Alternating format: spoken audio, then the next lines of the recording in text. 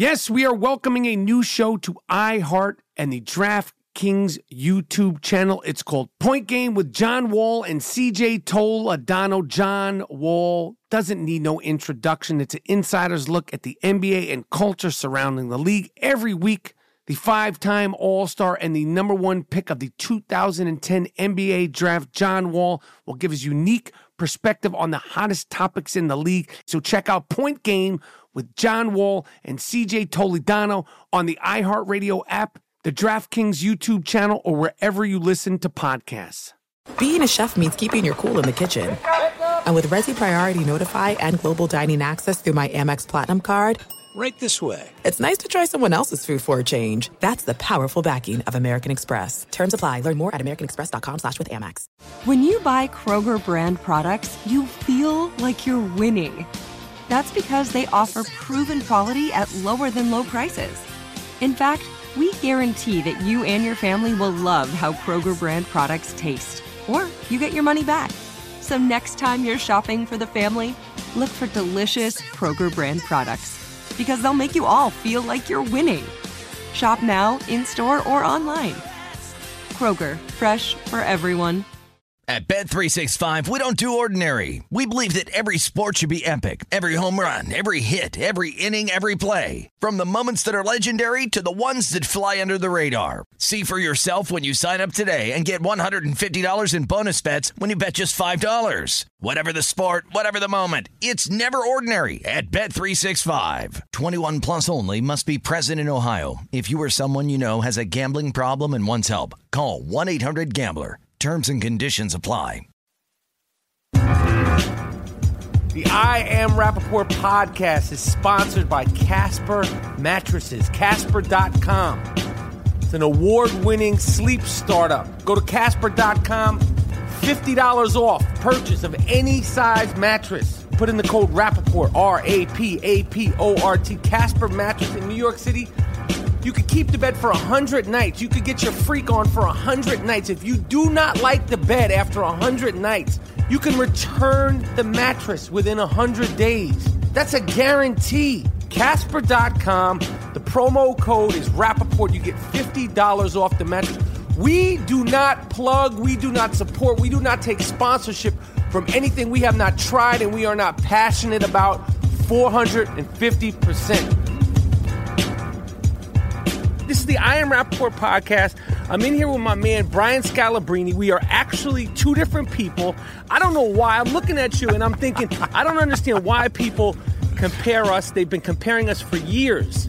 You're like a red, and I'm like a strawberry red. No, here's the thing. I don't know if you remember this, but in Philly, my rookie year. Yes, I remember. Like, yo, my man, Scalabrine. Yo, if they ever make a movie of you, I'm going to play the character. No, Scal. And I played, like, at that point, 6 games in my NBA career. No. I think it was the other way around. You came up to me, and you were a rookie, and I was like, who the fuck are you? It was Philly, right? Philly. It was the All-Star game in Philly the year Kobe. Anyway, this is the I Am Rappaport podcast. I'm in here with my man, Brian Scalabrine, a.k.a.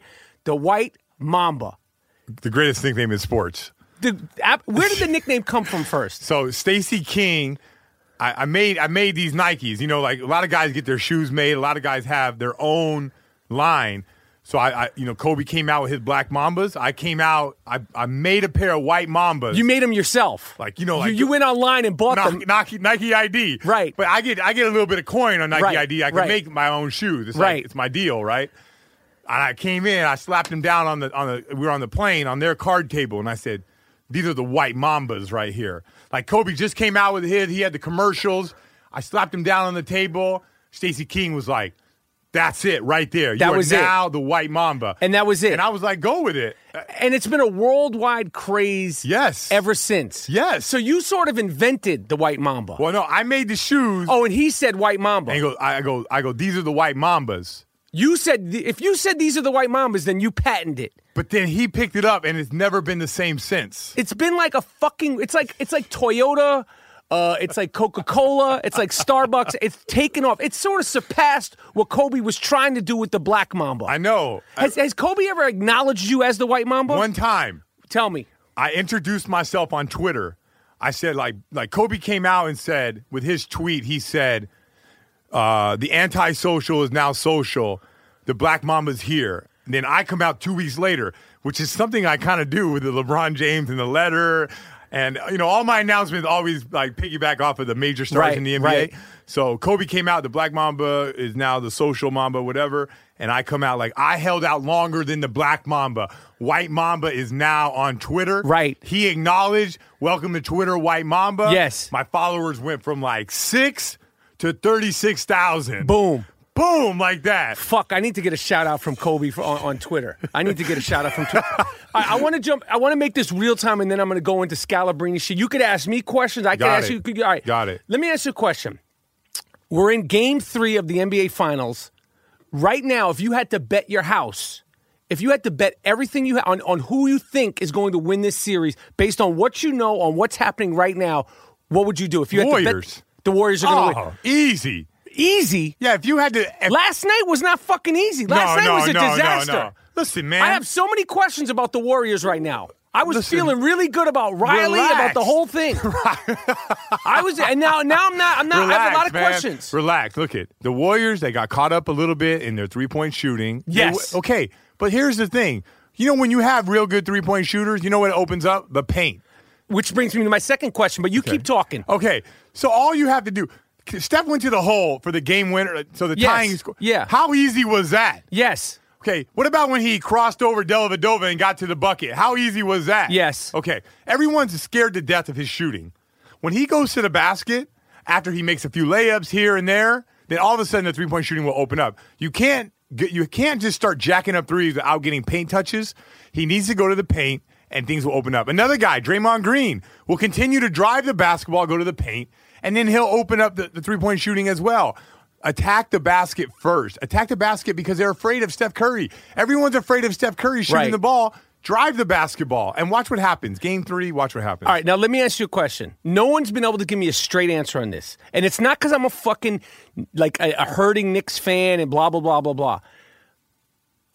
Former All-Star, double-double guy throughout his career is sitting on the bench. I'm not even sure if he's a practice player anymore. I got you. Why is David Lee not playing? The problem with this podcast is going to be this. David Lee is going to play Game 3, and you're asking this question. You're going to have to edit this part out. No, I want to know because he's going to play. He hasn't played in 4 months. No, he's going to play in Game 3. Why isn't David Lee playing? He will play in Game 3. Okay, but why hasn't he been playing? Because this is why. Because Festus had a little bit of Festus Ezeli. Yes. Played pretty good in the Western Conference Finals. He did a decent job in Game 1, and people are gassing him up. They blinked their eyes, and LeBron goes 8-0 when Festus Ezeli is in the game. Right. And then he didn't play. Mo Spates, you want to fall in love with the jumper. Yeah, Mo Spates can win you some games. He had a decent Game 1. Yeah. Then he bricked the dunk. At the end of the day, David Lee is a guy that when Steph throws back to David Lee, he will score the ball. I know. Okay, so David Lee will play in Game 3. But how does a guy, explain this to me. How does a guy like David Lee get ostracized and go so many games? Forget little playing time. How does that happen in the NBA? To a guy like that, I was asking someone else who's a supposed expert. I'm asking you, you're a supposed expert. Break it down to me, Scal. How does a guy like David Lee, not to say that he's, Michael Jordan, but David Lee's a solid player. He's an inside player. How does he go from being David Lee to not playing at all? Is it the system?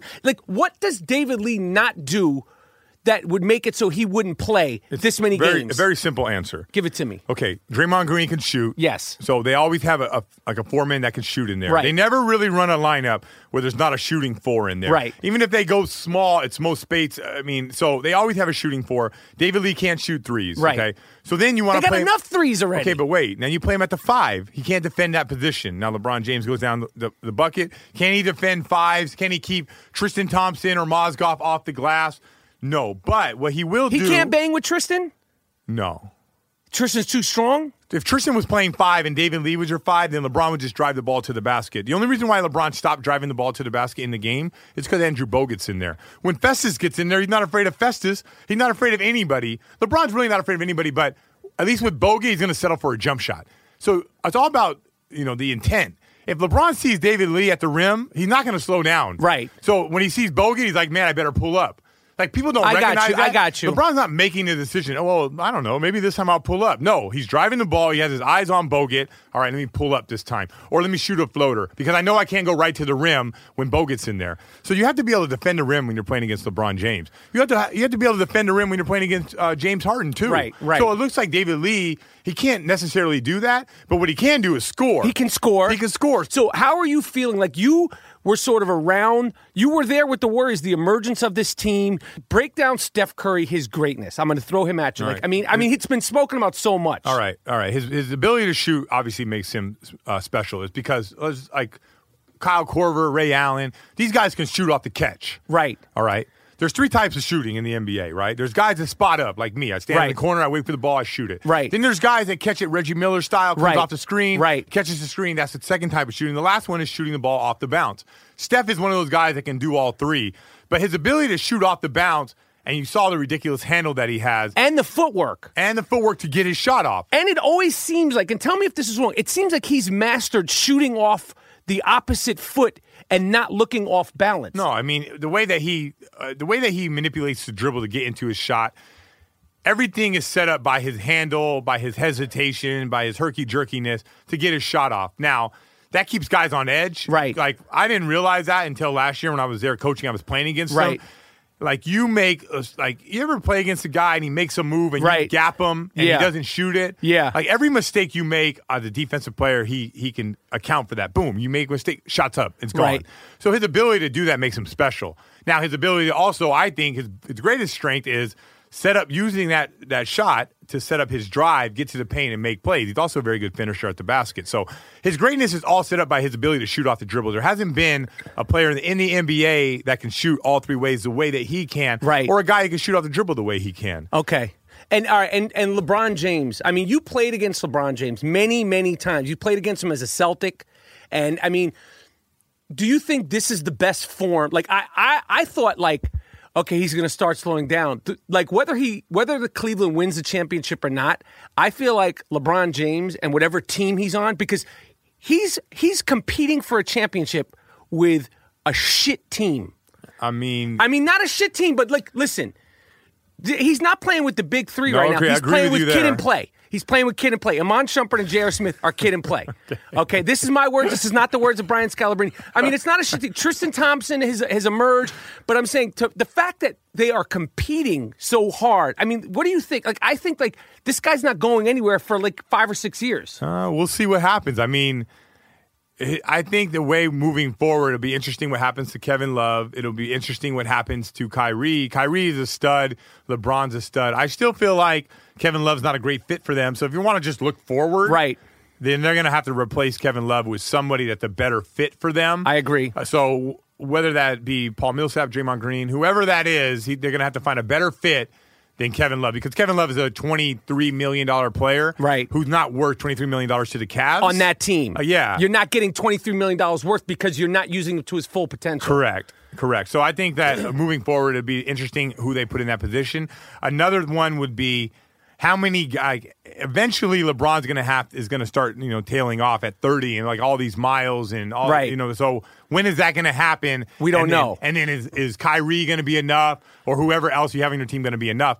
I look at this not as like this is a 1 or 2 time shot for Cleveland. I don't look at this as like a dynasty. I look at the Warriors as a team that moving forward could nail off a few finals, even a couple championships. So I look at them very differently. Okay, I have to say, Game 2. Now we're moving forward, but that I felt like overtime in the fourth quarter of that game was literally like a 3-point shooting contest on both teams. Like, but one made what? So Draymond has two field goals and Shumpert made 1 field goal. That's what we saw. It was a bad 3-point shooting contest. Bad. It was so ugly. And when people like, somebody said to me, I was on the Keith Olbermann show, and Keith was like, "I'm not watching the finals. It's ugly basketball." It is. And I tried to defend it, and then I was like, "This is right. This was shit. No ball movement. No. Why aren't the Warriors moving the ball?" I don't know. So listen to this. Is that coaching, or is that meant? No, it's like I'm sure Steve Kerr is saying, "Come on, guys, move the ball. Trust your offense, right?" But they're not moving the ball. But listen, this is insane. 30 assists or more. The Warriors got 30 assists or more 28 times this year. You know how many times? This happened 0 times in the last 19 years. The last team to do that was the 94-95 Orlando Magic. So there hasn't been a team that clipped 30 assists in a game. Last night they had 16 assists. Not good. No, the Warriors are nowhere near where they need to be playing. How about the Cavs? They had 14 assists. LeBron had 11 of them. Listen, the way the Cavs are playing, I get it. They're slowing it down. They're grinding it out. He's I call it gooning to the basket, but they have an excuse. They're undermanned. Okay, I agree. And they're playing with frickin' Frack, a.k.a. but Kid they and did Play. that Game 1. Game 1 with Kyrie. They played the slow down, grind it out. I understand it. I mean, I understand it so more in Game 2. Way more in Game 2 because LeBron has nobody else. Agree. Yes. But that style is the style that they're going to play. You know what it is? 2001. Allen Iverson and the Philadelphia 76ers. You think it's that? Iverson loves a loop cut. He gets the ball. Now he's going isolation, and then he's going to the bucket. You know, I bet you Iverson shot a higher percentage than LeBron is shooting right now. So it's the same, and they got a bunch of defensive players. At least that team had Dikembe Mutombo. I find it very unique that the Warriors have not even got loose. I think they played 8 minutes of good basketball in two. I agree. In 106 minutes of play, they played 8 good minutes. I agree. All right, let me ask you a question. So just to fill people in, I am the psychological evaluator for the team that me and Scalabrine are on. Scalabrine is participating. It's called the tournament. The basketball tournament. The basketball tournament. The prize is $1 million. $1 million. Former pros. Yeah. Anyone could get in on this. Street ball players, college players, there's going to be pros. Nate Robinson's in it. Brian Scalabrine's in it. Matt Bonner's in it. Yeah. We're calling what you, me, and Bonner are the Big Red Three. Yeah, we're the Big Red Three. I mean, does it get better than that? It doesn't get better than that. Did you see this tournament last year? I was vaguely following it. I wasn't sure it was real or not last year, but I guess Luke vouched for it. It was like legit. People had a great time. Matt Bonner is in the fucking NBA right now. Okay, yeah. And we got Jason Williams on our team. Who else is on our team? I guess Capono and a bunch of guys from overseas that are like legitimate guys. Now, I'm letting you know now, like, I don't fuck around, Scal. Like, I don't know where your head's at. Like, I'm not, like, if you think that I'm going to be giving pep talks and it's going to be like, ha, funny. No, like, I'm going to be like, yo, motherfucker, you're running suicides, okay? I don't care who you are. And I told Bonner, I said, all that bullshit that Popovich is doing, forget about it. I'm running this fucking team. I would love to know what the bullshit Popovich is doing. Okay, I'm saying I'm coming in. It's my show. Okay. And my psychological evaluations and motivations are going to be different than what Pop does. That's all I'm saying. And I'm not here to make friends with these people. I don't care. Jason Williams, aka White Chocolate, he's on our team. Capono 3-point shooting. Like, I'm letting you know now. Like, where is your head at? We're playing in about a month, about 5 weeks. Are you in shape? Have you been playing? And where the fuck is your head at, Scal? Tell me straight up right now. All right. Because I'm doing two a days. I told my team on email, you got the email. I said email. 2 a days at my house, starting at 8 a.m., and then a follow-up at 5 p.m. Now, one person has shown up yet. Well, I mean, I'm there by myself. Yeah, but it's okay. Hold on. Slow your roll. First of all, everyone. See, this is what I'm talking about. This is that NBA player, slow your roll. Rappaport, you're crazy. I don't want to hear the slow your roll because when we lose, I'm taking my fucking jersey off. I'm walking out with my dad bod naked. Okay, do you understand what I'm saying? Where's your fucking head at? Where's your head at? I'm telling you where I'm at. So I'm doing 2 days right now. I lift and hoop in the morning. Like tomorrow morning, I'm hooping at UCLA. Okay, with who? By yourself? But wait. I can go shoot around by myself anytime I want. I got 2. And what's wrong with that? Nothing's wrong with that, but we're going into competitive games. Okay, hold on. The prize is $1 million. It's called the tournament. Hey, listen, I played the other night. I dropped 40 in the Sports Spectacular charity game. Okay, right. I heard about that. All right, and then I played. The actors were playing in that. They count for nothing. Terrell Owens was playing that. All right, I shut him down. I won MVP in the celebrity game. I shut him down. He couldn't score 5 points off me. Yes. No way. The footage. I'll cut to the footage now. I want to see you shut Terrell Owens down. I won MVP. I scored 4 points, had 8 fouls. He tried to dunk it on me. I stripped him, and I said, not in my house, motherfucker. I said that right to him. Okay, so go ahead. You scored 40 points. Listen, I don't want to brag about that. I know there were actors playing. Sal Masekela was in there. He's a surfer. He fucking ruptured his Achilles heel. I'm talking about real basketball. Who are you working out with at UCLA? Because I need to approve this shit. Okay, hold on. I have 2 runs. Sometimes I go to UCLA and I hoop in the morning. Tyus Edney's there. We play with some other guys, right? A lot of these guys are probably guys like you. No, that's not guys you want to be working out with. Wait. Again, that's not guys you want to be working out with. I've been working out with Jamal Crawford. Okay. And Jordan Crawford. Okay. Bismack Biyombo. Okay. Ray McCallum, like guys who play. So you're in shape? No. Fuck, Scal. Well, when do you get in shape? Listen, and then you're getting in shape. And then I run mountains. Where, Runyon? No, I run over Hampton Palisades. Okay, we're going to have... No, see, that's it right there. You're in the mountains. I'm going to take you to Runyon Canyon sometime this week. I'm going to see what you're made of. Because I'm running Runyon Canyon. I'm there again. Well, I know anything you can do, I can do better. That's fine. Okay. We're going to see, because I'm up there with my dog, and I'm trying to do two-a-days with this fucking team. And Jason Williams, wherever you are, Matt Capono, wherever you are. Jason Capono, and Matt Bonner. Listen, you guys, you think this is a fucking joke. White Chocolate, we've never met, but I feel like we're kindred spirits. Did you see the YouTube highlights? I know he's doing it. I don't care what he's doing on YouTube. I need to see it in front of me, and then I need to have the psych evaluation where I talk to him, I look in his eyes, and I say, where's your head at, White Chocolate? All right, here's the thing. I think you're really going to, you're like Bogut, okay? Bogut in the regular season, which is, I would consider the first round a little bit overrated.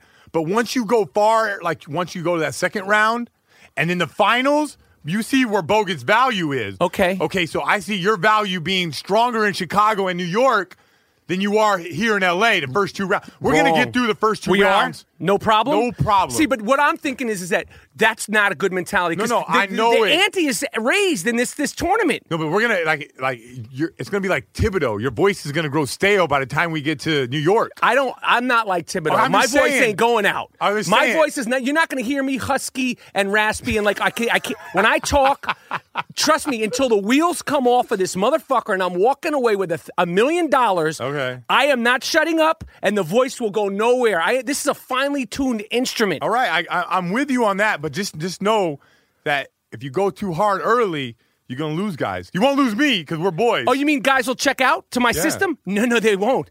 No, they fucking won't. No, I don't care. Oh, I played overseas. I played with Popovich. I have rings. I don't give a fuck. This is a different system. That's what I'm trying to let everybody know. This is a different system. All right. Okay? Is there any team that you're aware of? Nate's team is really good. Who's on Nate's team? Nate's team has a bunch of ballers from Seattle. I just played in a tournament up there just the other day. They got dudes up there, right? Well, they're a little small, so they don't have a lot of size. Right. But guys in Seattle. Yeah, they play ball. They hoop. They play like we play 3-on-3 all the time. We play 5-on-5. Like they don't.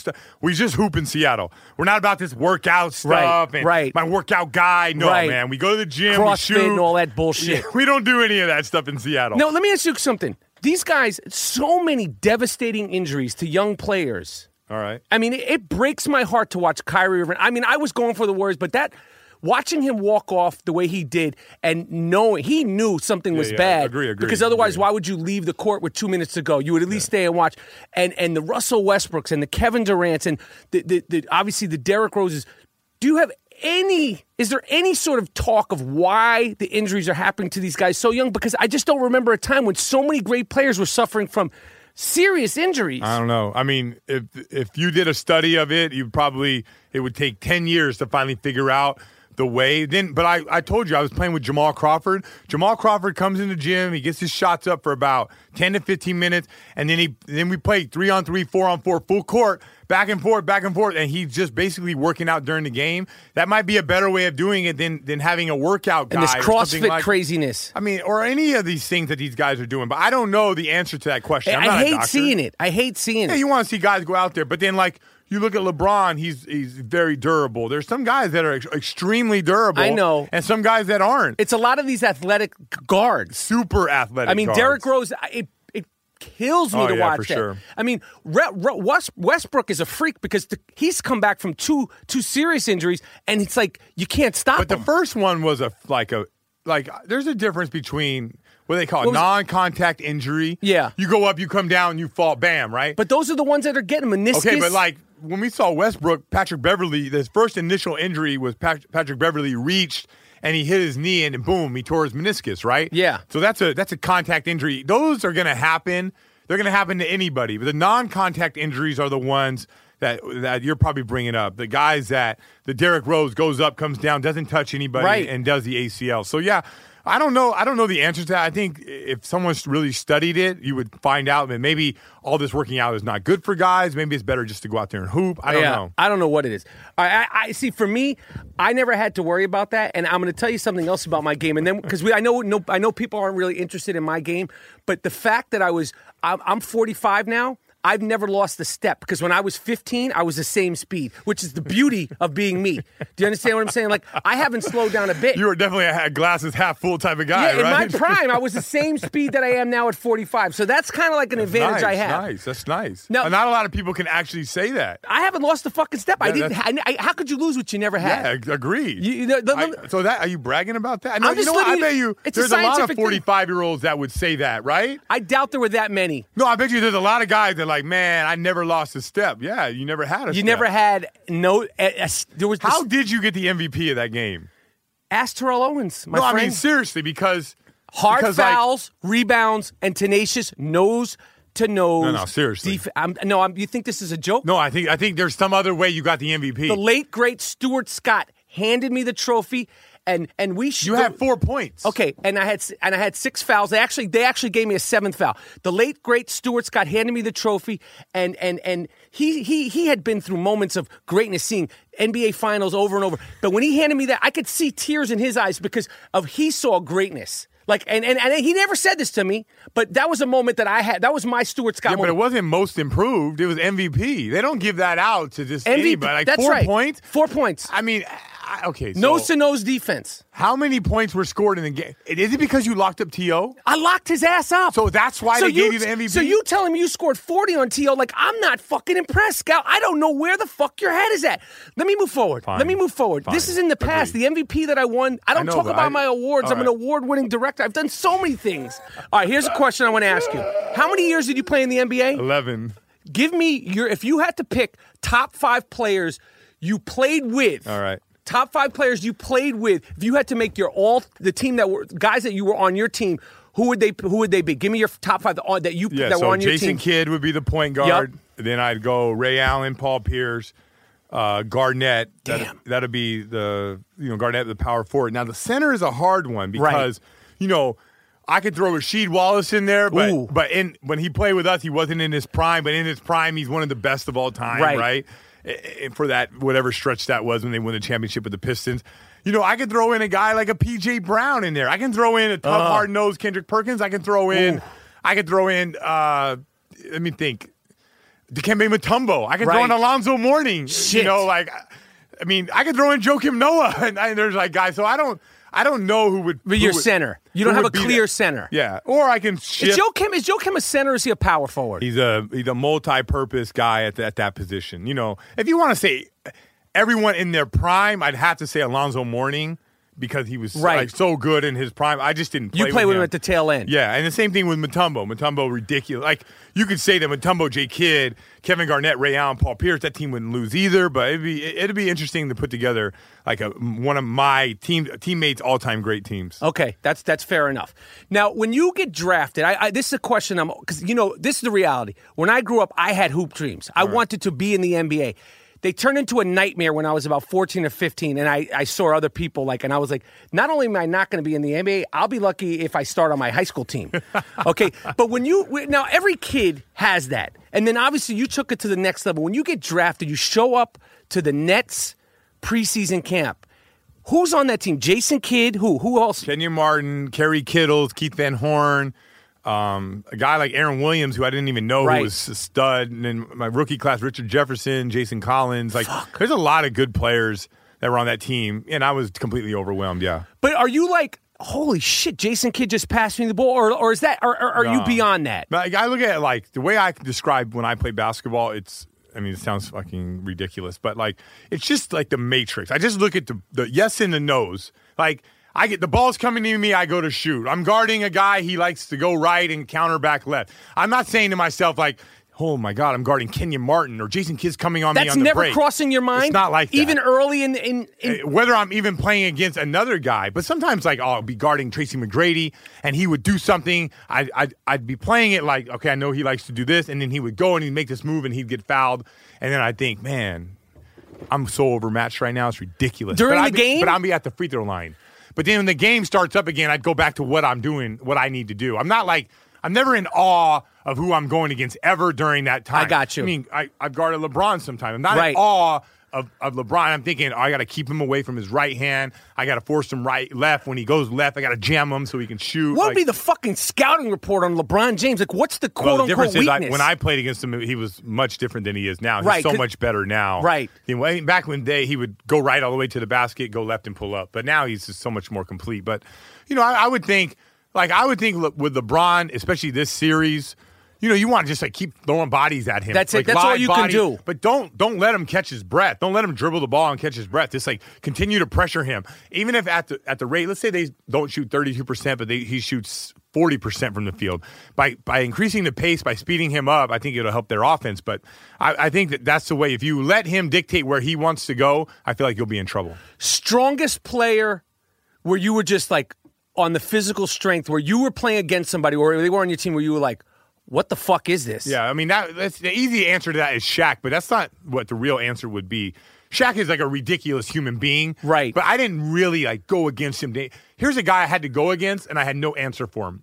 In Detroit, a guy named Corliss Williamson. Yep. I had no answer for what he did. He was so strong. He was so low to the ground. You couldn't do any tricks. He kept his dribble alive. I had no help because they had a bunch of shooting. So my rookie year was my nemesis. But then I studied film, I got stronger, and I realized, okay, you can do X, Y, and Z to stop him, and I have a better chance. But there was a point there where I literally, was at his mercy, and I was the rotational player my rookie year. There's no one else to sub in, so I had to guard him, and it was tough for me. But, there's a lot. You get used to the physicality. If we played every day, you would get used to eventually, okay, well, I know when he hits me, I know what to get used to. I need to brace myself. Yeah, but at first, you're like, what the hell was that? Right. But eventually you get used to it. And it's just like anything. When I go into training camp, every season, I was always surprised by the impact from just taking those 3 months off, 4 months off in the offseason, but you get used to it in about 2 or 3 weeks.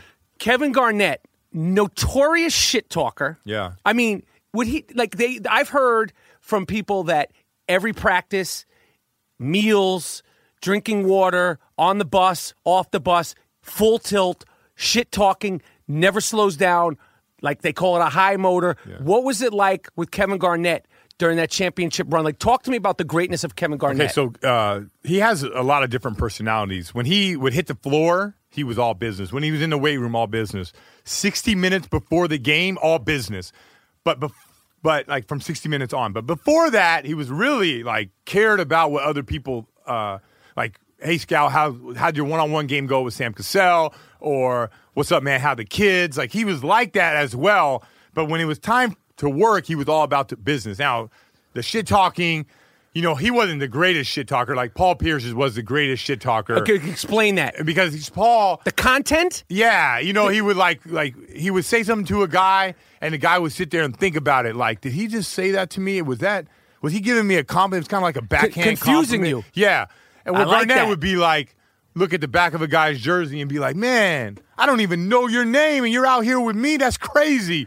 You're only going to be out for about 2 minutes, and you're going right back to the bench. That would be Garnett. He's just trying to fucking just dominate you. And Pierce would say slicker shit. Slick shit. This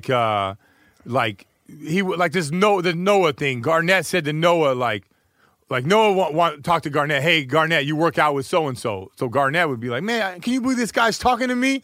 And Pierce would join in. Yeah, man, I can't believe he's talking to you. But I think he won a couple of national championships, but that's about it for him. He's done after this. So Noah's like, oh, yeah, he knows about the national championships, but he just shitted on me. Shitted on me along the way. Okay. He's trying to say I ain't going to be a good NBA player, but that's how Pierce was. He was real conniving with his shit talk. Who would try to talk for you, opponents? Who, for you specifically, you were like, this guy is just too much. Who would go after you specifically? Come and trash talk to me? Shit. Oh, no one. No one, because, why would you waste your breath? Now, I would hit him up with, if I scored, I would say, oh, man, you're in trouble now. You better score this possession because if not, the coach is going to take you out of the game. You just got scored on by the worst player in the NBA. And so they would be like, oh, I got to get back. I got to score before the coach takes me out. So you would play in that role. Oh, yeah, I would embrace that all the way. I can't believe you just got, man. And then if I hit 2 buckets, like, oh my God, I might go for my career high on you. Right. And all my buckets are on SportsCenter. Right. I would say stuff like that. Okay. And I was notorious for talking shit for another guy. Like, KG, you're locking these dudes up, or like. But KG doesn't need anyone to talk shit. He's not. He seems like he's fucking nuts, man. Yeah, he is, but is he's he like not, jacked up on Coca-Cola and like Starbucks? No, he's locked in to the game plan. He's also very locked in. He's not just like out there just playing. Where Pierce has like a little bit of a flow to him. Garnett is like, he's real locked in. Okay. Game one, game preseason, game finals, it's all the same to him. All right, I want you to guess who this was. Chauncey Billups. I had a conversation similar to this with him, and I was just asking him everything. I said, who's the most talented player you ever played with? Who do you think he said? Rasheed Wallace. He didn't say Rasheed. He told me J.R. Smith. Really? Pure talent. Oh, wow. I'm surprised by that. J.R. Smith, to me, is a fucking... Like, who's the person, like, you thought would be the greatest, and, like, you were like... And they never really panned out in the NBA. Out? Well, I think Rasheed Wallace could have gone down as the greatest power forward next to Tim Duncan. Yeah. But it's just like... I don't know. Did he not want it enough? No, I don't think it's... I don't know if it's any of that. I don't know if, like, he wanted to be that. I don't know any of those things. But I've never seen a guy... When he came to the Celtics, he was already over the hill, right? He played just 1 year, whatever. He didn't retire. He was really good for us. When he was in the preseason, the way he was cooking, it was ridiculous. He was cooking Garnett in training camp. Really? It was insane to see. It was like, I couldn't believe it. Like, Garnett was getting scored on, and Rasheed was talking to him about it. We've never seen anything like that before. That talk about a psychological war, because those are two great shit talkers. Yes. Yeah. So I was shocked that it was happening, but couldn't sustain it. But skill, like, step out, hit a three, go on the post, right shoulder, then go to the middle of the paint, come back left hook, then come back right hook. I mean, you just scored on Garnett, who's one of the best defensive players in the game. Right. And you scored on him 4 different ways in a row, and you told him about it. Like, we never even remotely saw anything like that. How did Garnett respond to that? I looked like he was pissed. All right. You were in Boston, the great Doc Rivers. Yeah. Doc Rivers is now coaching NWA, the Clippers. Who's NWA? Never winning anything. The Los Angeles Clippers. Okay, I'm sorry. I feel so bad I'm that sorry. they lost. I'm I sorry. really do. I feel sorry. so bad. Okay, my first question is, and then you were also coached by Tom Thibodeau. Yeah. Now, these guys that are getting fired, they said they dismissed them or parted ways with Thibodeau. I say the general managers who part ways with the coaches that they argue with, despite the fact that Thibodeau had a great winning record, now you motherfucker, you should have to coach the team. Since you're so smart, who's the GM that fired him? Gar Forman, John Paxson. Okay, now you coach the fucking team. You could do better. Like, when they had this strife, like Mark Jackson, like, he brings them to almost the pinnacle. Why are they firing these coaches? Doc Rivers is not going to get fired, but if you look at it on paper, that would be more, if I had to say, and I love Doc, but if you look at it on paper, Doc Rivers would be the one whose job should be a question because the way they lost. Thibodeau, they were undermanned. He's always won. I mean, why are they firing these coaches? Does it have more to do with the way they get along with the GMs, or is it X's and O's, or is it a little bit of both? Because I don't know what the fuck happened with Mark Jackson, but it's like they fired him. But clearly that was the right move. How is that not the right move? But how do we know that they wouldn't have been able to get over the hump this year? I'll tell you how. Why? One Warrior team passed the ball 239 times a game. This Warrior team passed the ball 315 times a game. This Warrior team had 30 assists over 28 times in the game. It hasn't been done in 20 years. This Warrior team is the best defensive team and second best offensive team in the NBA. So were they on the pace for this? You know, they still ran isolations. They still were 19th. Steph Curry, Klay Thompson, Draymond Green, Bogut, all these guys, they were 19th in the NBA in offense last year. Right. So, yeah, they made the right move. I mean, is that the wrong move? I got you. I'll tell you another one. Listen, the Thibodeau thing, they don't get along, right? Who? Him in the front office? Yeah. But when is it not getting along? Is it go, I want you to play him more, or is it like, you're an asshole, no, I'm an asshole? Or is it like, it's probably, what is it? I'm sure it's basketball stuff. It's It's not basketball. like personal. It's not like, Like, I'm a Republican, you're a Democrat. But so then what is it, though? But if they're winning, if they're doing well, and they are, Joakim was fucked up this year, right? He was hurt a lot. He never looked like his full set. Obviously, Derrick Rose was touch and go the whole year. What's the problem? Right, what can he do? What do they expect more? I want everyone to understand. Break it down, okay, Scout. So I'm going to let you guys know. Like, listen. The White Mamba is about to fucking break it down. Okay. Listen, sometimes it's time for, like, coaches are going to get fired, and they're going to move on to another place, and they're going to coach, and they're going to do a good job there. Yeah. It's just the way it goes. Yeah. And some of these coaches that get recycled can't coach, and some of these coaches that get recycled can coach. Right. But that environment with management and coaches fighting and players like, what's going on here? It's a dysfunctional environment. So part ways. But what is the thing that I'm trying to get at is, and you could just give an example. Maybe you don't know, or whatever. Like, what are they arguing about? Playing time. Why aren't you playing this person? Why are you playing this person 40 minutes when we have this rookie Doug McDermott that could play? You should be playing him 20 minutes a game. I got you. Like, just blend. Like, look at Pop. Pop blends all of his minutes. No one plays over 30 minutes, and so that's what they do. When you come to a huddle and there's 5 seconds in the game, and you're down 1 point.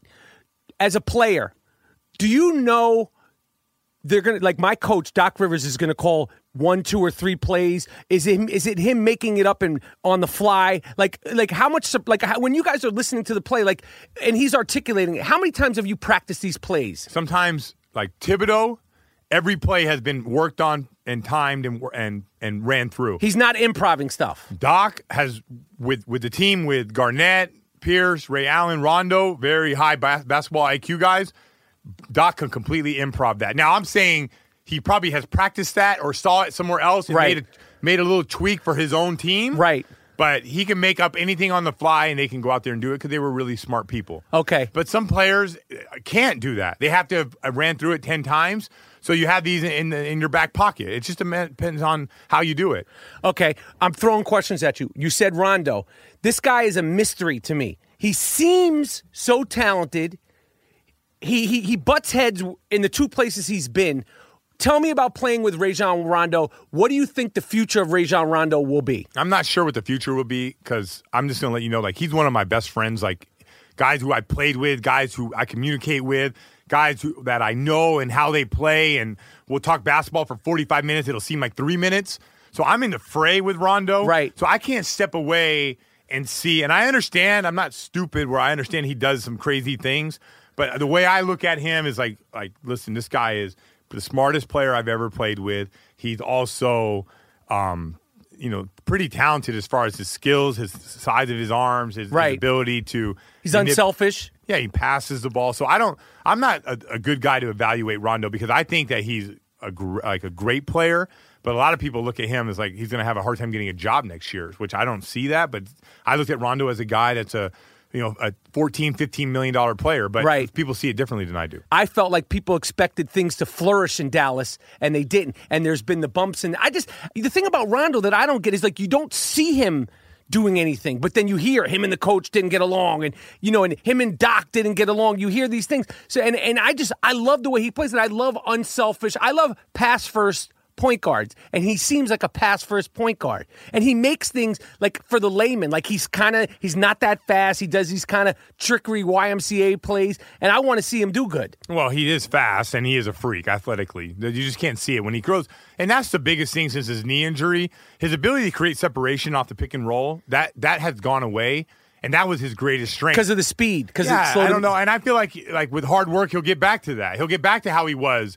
Because, he is coming off an ACL. Right. So he had the ACL surgery, and he goes to his rehab, and he comes back. But to me, he was never the same athletically as he was before the ACL. Okay. Before the ACL, he had 44, 15, and 10. And you're like, wow, this guy's amazing. But after the ACL, he'd come off those screen and rolls, and the separation just wasn't there. But eventually, your leg gets back to normal. It just takes time. But I don't really know what's going to end up in the Lakers. I don't know what's going to happen to him. Do you think the Clippers, I'm bouncing around, we go back to NWA, a.k.a. the Clippers, never winning anything. Do you think the Clippers are going to be able to bounce back from what happened this year? I would assume so.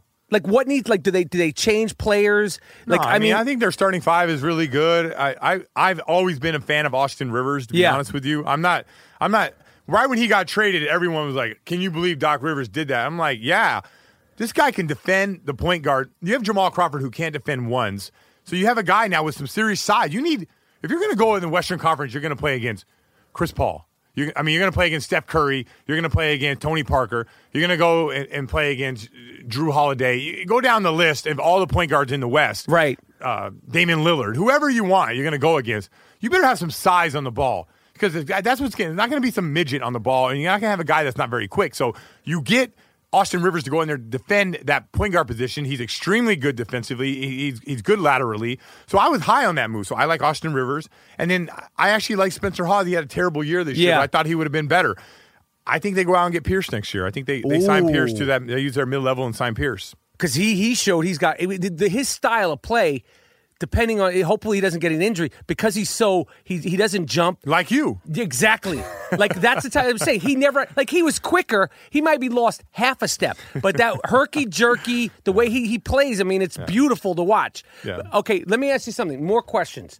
The Knicks. If they said, Scal, we want your fucking 2 cents. Actually, we want your 10 cents.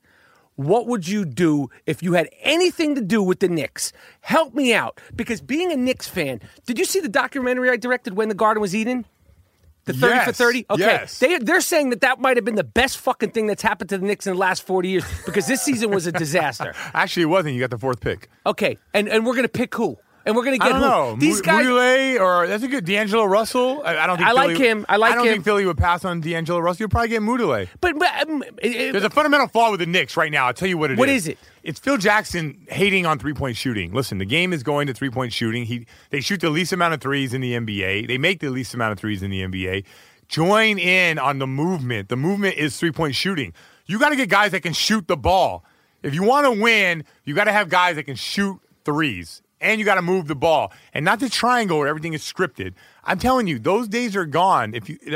Is he locked into just the triangle? I don't know. I can't sit here and say yes. I don't know. They run triangle. It looks bad at times. There's no Jordan. There's no Kobe. Right. There's no Shaq. No. It doesn't look good, but I don't know. We don't even have guys that look like they're cousins. There's no Jordan. There's no Shaq's cousin. There's no, this was a rough season, man. This was a rough season. I know. You know, the thing of the Knicks, I wish they would have won the lottery because. But to pick who? Now we're going to the lottery. Okay, trade. You can trade the number 1 pick for a lot. Okay, who's going to be the number 1 pick? Towns? Is that guy going to come in there and really impact people will your trade. team? Is Jahlil Okafor ready for the NBA? Yeah. Right now? All these rookies are going to be fine. Jahlil Okafor is 19, and he's a fucking big man. What's wrong with that? I'm saying he's not ready to play NBA basketball right now as a first-round pick, as a number 1 pick. You're the problem with the Knicks. You're impatient. Impatient? I'm 45 fucking years old. We're not the Boston Red Sox, or we're not the fucking Chicago White Sox. I don't want to be on my deathbed going, I hope they win a championship before I. This is New York I'm talking about. I know. I understand that. This is the thing that I have not understood here. Oh, how come the Knicks can't get free agents? Why are they not players? You're asking me. I'm doing a podcast for a living, Scal. You're supposed to be the expert. I don't understand it. I love New York. I don't know, understand it's fun. why. Like LeBron, right? You really got to think about it. Miami's fine, but the fans get there in the second quarter. They left before the game was over. Yeah, game 6. And Ray Allen hits the shot, and then they're begging to get back in. You dumb fuck. Right, you're not getting back in. You left. Are you serious? You're down by 5. And there's that much shit to do in Miami. I know. You there's left. Nothing. How many parties are you going to go to? Yeah, like you could go the night before. How much fucking Molly are you going to take? You really need to leave Game 6 and go drop some Molly? I don't know. Like they're down 4. Let's go. Yeah, we gotta go. It's Game 6 of the finals. This stuff doesn't even go down until 1 a.m. No, the party's not starting. I don't understand why they left. I don't understand why they left. I don't understand why. Wait, everybody, Game 1 of the NBA Finals, and half the Miami crowd is not here yet. I don't get it. But in New York. Yes. Even when they sucked, that place is rocking. Yes. I don't get it. Not this year, Scal. Okay, no. I mean, when we sucked this year. No, you still, I went there when it was Clyde's 70th birthday. Yeah. And you got the bass and the organ. Yes. That place is awesome. I don't get it. I don't get if you're a free agent. I'm not going to say why because I don't want to get. I like getting my tickets on the floor. I'm not going to state my opinion on this publicly, but I have a strong inkling as to why. I don't get it. I mean, if I'm a rookie, if I'm John Wall, I'm like, all right, man, I'm gonna play for the qualifying offer, and I'm going to New York, and I'm gonna take my boy. Hey, Klay Thompson, you want to come to New York? I'm going out and be like, let's go to New York and run this shit. No, I don't get it. It's fucked. I don't get it. I don't get it either. But they don't. They don't go to New York. I know. And maybe their pitch is bad. Like Pat Riley. If Pat Riley was there, he'd be landing guys. And so now, who is it? Is it Phil Jackson? Well, he just got there. Okay, so can he land guys? Oh, shit. I don't know if he's I shouldn't have even brought the Knicks up with you. Yeah, I shouldn't have even brought the Knicks up with you. I don't get it. I don't get why they don't get free agents. When they had cap space, I don't know why they weren't good. This is the I Am Rappaport podcast. American Giant sponsors the I Am Rappaport podcast. Go to American-Giant.com. Check it out. T-shirts, sweatshirts, American made, American manufactured. Really good quality, soft, rugged, hoodies, sweatpants, all of it. American-Giant.com. American-Giant.com. The slogan for American Giant that we created is American Giant Clothing. Champion. Can't fuck with this shit, yo. All right, let me ask you about fashion in the NBA. Like, now, dudes are looking sharp. Dudes are coming in also looking like, they just came out of Cuba in 1963. Like, the colors are off the fucking chain. But are dudes, now, tell me what you know about this. Like, LeBron James, I saw him last night. He had a low-key sweater on. It was good because the game before he had a full turtleneck on, and we're in the middle of June. And he was sitting at the podium with Tristan Thompson. Wait, when you said full turtleneck, you brought that shit up to your chin. It was right to his beard. It looked like it was sort of made to look like a full beard. Like the turtleneck was like dark brown or black, and it was like growing out of his beard. And Tristan Thompson had a fucking Zorro hat on. Like he was like a fake Zorro. But like, are these dudes getting these big size, high fashion things custom made? What do you know about this? Because I don't know. Now you were snapping on my shoes. Listen, you're not. I don't see any crowds around you. You got a fucking thermal shirt on that looks like you just came from like cleaning cars. And I'm just saying, that's my shit. That's my shit. Like I put it together. And I'm wearing like normal Levi's, some PF Flyers, and the thermal. Like no one's looking at me like, oh, that dude's fucked up. No. But they're not looking like, yo, I'm going to ask him for fashion tips. No, because, like, I'm standard. I'm 6.5 to 7.5 every day. Like, those guys with the Zorro hat, they're trying to be 9s and 10s. I'm not trying to do that. Now, you're, like, solid like me, except for the shoes. Like, you're solid. But I'm just saying, like, I'm going out there. Like, I'm good. I can go to the club like this. You're not getting into any fucking clubs dressed the way you are right now. If you weren't Brian Scal, you're not getting... I am Brian Scal, though. Okay, so I hear that's what the fuck I'm talking about, What do you mean, if I'm not? I am. I don't know what it's like. If I wasn't this guy, I wouldn't dress like this, but I happen to be this guy. When you go to the club and they give you, like, yo, the Mamba's... You know that somebody said to me the other day, I swear to God, in New York about 2 weeks ago, they were like, Scalabrine, what's going on? And I was like... You got to run that. I know, I'm like, no doubt. They're like, you playing for the Nets? No, I'm like... What the fuck are you talking about? I'm like keeping it going. Have you ever been mistaken for me? Yeah. Straight up. Yeah, I take offense to it. Oh shit! But you're like 8 years older than me. I'm 6'9". You're 6'9". That's true. But I'm thinking like if are you serious? If Rappaport was 6'9", like when he was on Friday, he'd be Debo. Right. He would be the guy. Right. I don't understand why people have actually said to you, Mike Rapp. Yeah. And are you like, you're offended by that? Are you offended by that I'm older? Or are you offended or shocked the fact that they would think that you would be somebody as great looking as me? Yeah. Like, what's fucking you up about that? Because I'm known for my fucking size. Chiseled good looks. The size, they're like the size. You know, guys on my team used to call me Remy. Yes. You knew that, yes. Right? It was the size. Like, how the fuck? Why would you think that I'm Rapp? I'm 6'9". Even though for an actor you're big, right? For an actor, I'm tall. Yeah. Yeah, you're tall for an actor. Yeah, there's not that many. Big. I gotta watch out for that kind of conversation. No, there's not that many that are. I don't know anybody that's over. Like the tallest actor I know is Tim Robbins and Vince Vaughn. They're about 6'4". Oh dang, maybe 6'5". Tim Robbins is tall, 6'4.5". But that's like monstrous for an actor. Like most actors are. Not most. I mean, they just vary. But like a tall actor, it's 6'3" is like you peak. You know what I'm saying? Yeah. All right. So this has been great, Scal. And this is the I Am Rappaport podcast. It's a worldwide phenomenon. You know that, right? Yeah. Are people going to listen to this? People going to listen to There's fucking... You know that there's a crew called the Rap-A-Pack? Are people going to listen to this? This is the fucking podcast. This is the interview that people have wanted to hear for years. I'm going to see. When does this go up? Because I want to see... It's going up this way. I might put this shit up tomorrow before the game. You're not going to edit it? We might put this shit up raw dog without a bag, no cuts. Okay, Scal?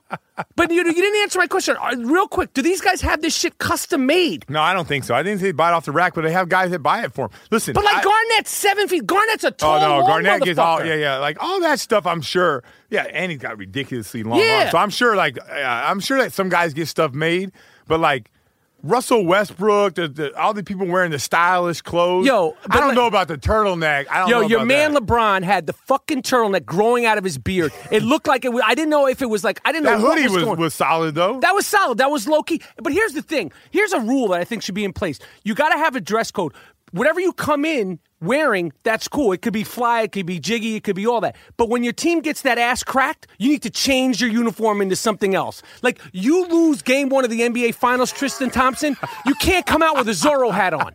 You cannot come out with a... Maybe he wouldn't have worn... No. Wait. Come in with plan B. Come in with take 2. He wore it? Wait. You said he wore it for game 2, right? He wore it for game 1 press conference. He had a fucking Zorro hat on. Okay, after they lost. Yeah, okay, I agree with you on that. No, you got to tone it down. Yeah. If you could come in hyped, you could come in colorful, you lose, you get an all black and get the fuck out of the building. Yeah, you just like throw on a Cavs shirt. That's it. Yeah, okay, I'm with you. Like I agree. Steph Curry ain't going to bring Riley up when they lose. Last night, Riley was nowhere to be seen. Nowhere to be seen. She ain't crawling around. And I want Riley up there, but it's like, but on a loss, that'd be weird.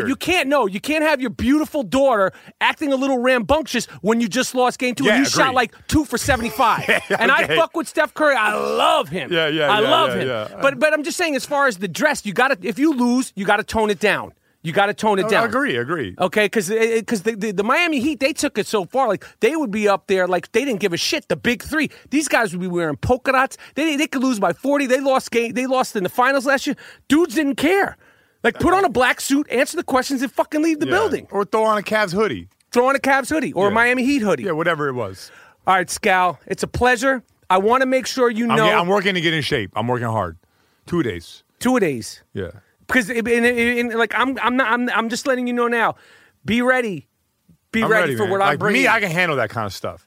Not everyone's going to be. Who on our team do you think might buck up to the system that I'm going to be running? I'm interested to see how White Chocolate deals with it. Oh no, White Chocolate! Listen, White Chocolate. There's no White Chocolate without Mike Rapp. Mike Rapp set off all this shit. So all this fucking Virginia, Randy Moss shit. White Chocolate, you're coming to work under a system that I'm doing, but there's no White Chocolate, there's no fly shit without what I was doing in the 80s and the 90s. I laid the motherfucking foundation.